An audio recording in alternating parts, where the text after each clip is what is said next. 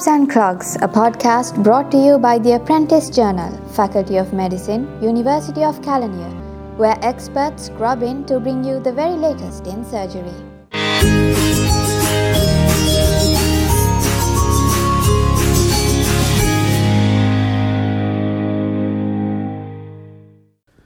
Welcome to Scrubs and Clogs, the podcast brought to you by the Department of Surgery, University of Kelaniya. I'm your host, Pramod Chandrasinghe. Today we have a very interesting topic to discuss, gastroesophageal reflux disease.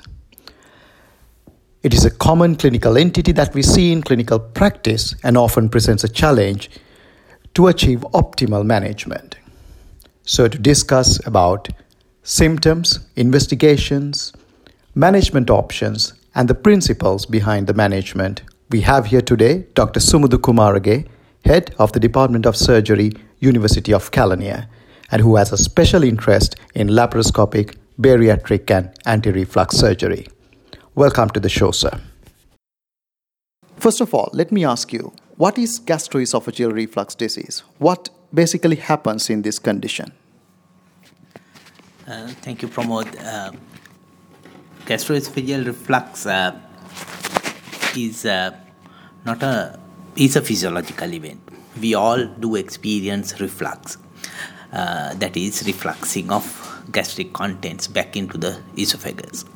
But when it happens more frequently, when it happens chronically, and when it is symptomatic, and if it affects someone's day-to-day life, then it becomes a gastroesophageal reflux disease. And usually stomach contents are acidic, and these acidic stomach contents are not very well tolerated by the esophagus. So when it refluxes back, they experience symptoms. Right, so this is a normal physiological phenomenon, but some patients do develop symptoms when it is excessive. What are these symptoms? What are the common symptoms that patients present in your clinical practice? The symptoms they usually get are burning pain behind the chest, and they may experience acid taste in the mouth. And usually these symptoms get worse after meal because the intragastric pressure goes up after meal, and during night also. That is because reflux is more facilitated in lying down position. And another group of patients do develop, if reflux, the acid contents or gastric contents reflux more in proximal esophagus, in the larynx, they get laryngeal symptoms. So they may experience cough in the night, there are sleep disturbances, and change in their voice as well. And chronic reflux can lead to another group of symptoms. If it is so severe, they may develop esophageal strictures, erosions in the esophagus, and they can have some changes in the epithelium, leading to malignancy of the esophagus as well. Right. So if I ask you that in normal individuals, is there sort of a mechanical valve that prevents your gastric acid from coming into the esophagus? What sort of a mechanism is there to prevent reflux? If we understand the normal swallowing mechanism, we may be able to understand it. There is no mechanical valve in the lower gastroesophageal junction, but it is the gastric contents are not refluxing back into the esophagus because the lower end of the gastroesophageal junction, there it is not opened always, it is collapsed. And even the normal swallowing mechanism, when we swallow food, the food bolus is travel along the esophagus right up to the gastroesophageal junction by two forces. One thing is the gravity, if you are upright. The other force is the peristalsis of the esophagus, esophageal musculature. But when it comes to the gastroesophageal junction, the food bolus is propelled into the stomach not by peristalsis but because of the relaxation of the lower end of the esophagus. This occurs at the anal sphincter as well. Now, failure to relax will prevent it emptying into the stomach. And after it empties, it collapses because there is a pressure gradient between the intrathoracic and the intra-abdominal pressure. So, the intra-abdominal length of the esophagus is also important to keep the lower end of the esophagus collapse and prevent reflux. And other thing which helps to prevent reflux is the gravity. And any reason if intra-abdominal pressure goes up, this mechanism reverses and the contents tend to reflux back. There is no valve which prevent refluxing or prevent the gastric contents refluxing back into the esophagus. Right. So some of the symptoms that you mentioned are, I would say, non-specific. They can appear due to other diseases in the upper gastrointestinal tract. So when a patient comes to you with these symptoms, what is your approach to management? Do you directly start treating, implying that it's gastroesophageal reflux disease, or do you investigate, and also do you treat both the young and the old the same way? Yes, it is very true. The symptoms are very non-specific, and these symptoms have a very poor correlation with the amount of reflux as well as sort of pH of the reflux as well. Now, though I said esophagus is not naturally adapted to receive acid, but some people with very minimum amount of acid, they do get severe symptoms, while others with even a lot of acid reflux, they do not get severe symptoms. So there is a part of esophageal mucosal sensitivity also play a role in developing symptoms. And other important thing is sort of these symptoms are non-specific, and patient may come and tell you that he is refluxing, but most of the time it is not reflux, it is belching. Belching is or supragastric belching is sort of patients tend to burp out air which is accumulated in the stomach. Air has to vent out. That is not reflux. And we should not do any surgery to prevent air trapping in the stomach. We should facilitate its venting out.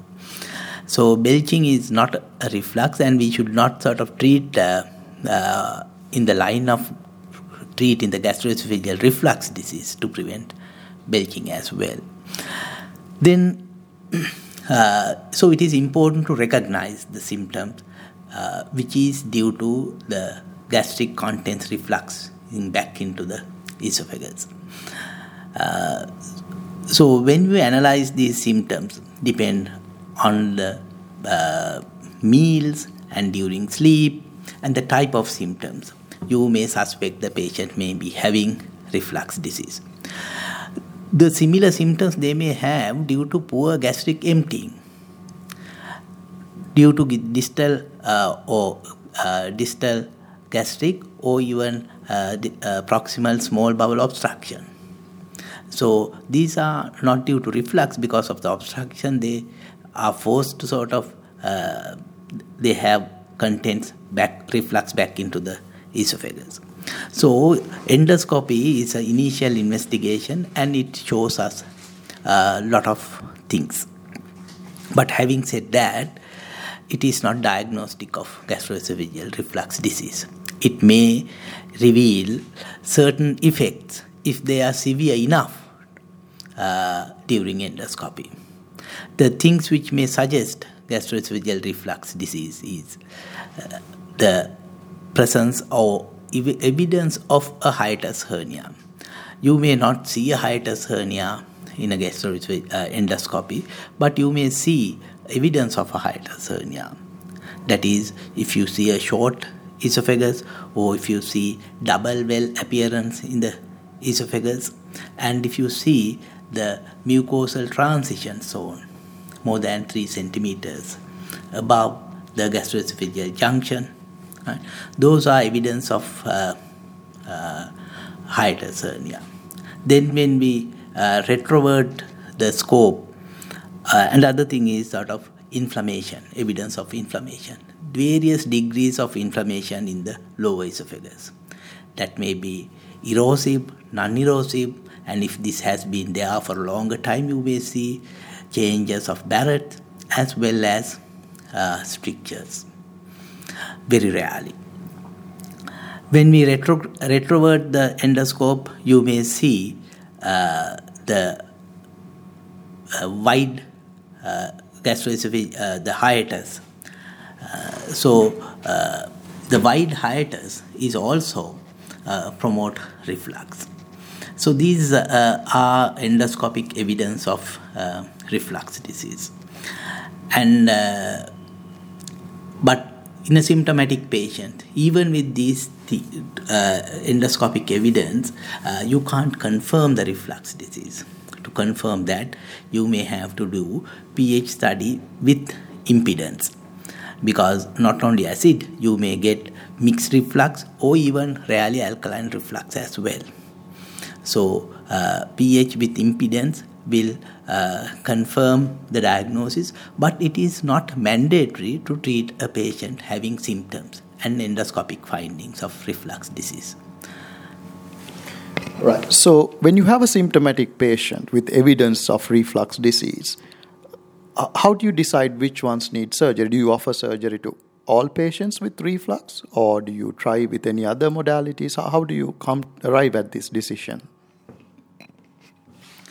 The reflux disease, there are 3 main modalities of treatment of the reflux disease. And you may treat with combined modalities as well. The first modality of treating these patients with lifestyle modification. If you understand the mechanism of reflux, what factors promote reflux, we can enhance certain anti-reflux factors, and we can reduce the factors which promote reflux. So we all know the increased intragastric pressure increases reflux. So intragastric pressure goes up when you have large meals, because stomach distends more, and then when it distends more, the pressure inside it goes up. That happens in the bladder, stomach, even in the bowel as well. So to overcome that, we can ask patients to have small meals. But when you have small meals, he is hungry. So to overcome that, he can have more frequent small meals. If food tend to stay in the stomach for a longer time, and if you add some more meal top of that, the pressure goes up. So we can avoid certain food items which retain in the stomach for a longer time, like oily food. Then intragastric pressure can be increased due to external pressure as well. So we may ask them to avoid tight garments. And certain behavior also increases intragastric pressure, like sort of you drink aerated drinks, like aerated soft drinks, beer. The gas produced in the stomach increases the gastric volume, hence the intragastric pressure. So we can ask them to avoid those things as well. So that will reduce all these things, tight garments, food habits, reduce the intragastric pressure, hence the reflux. Other thing, gravity encourages reflux, encourages anti-reflux.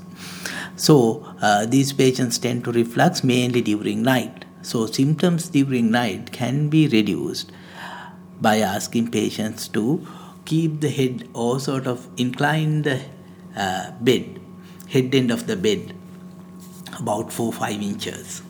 But you can't do it indefinitely. So We can't have 90 degrees bed upright. It is not practical for them to sleep. So we can try this also to some extent. Then we can try, if these things fails, or in addition to these things, we can try pharmacological measures.